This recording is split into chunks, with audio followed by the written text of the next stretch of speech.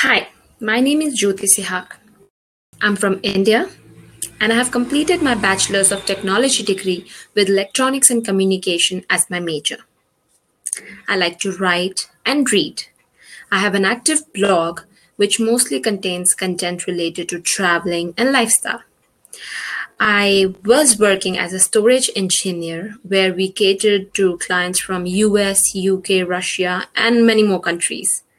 That's where I realized the importance of English and conversational English, most importantly. And that's when I started home tutoring kids from ages 6 to 10, helping them with the English language.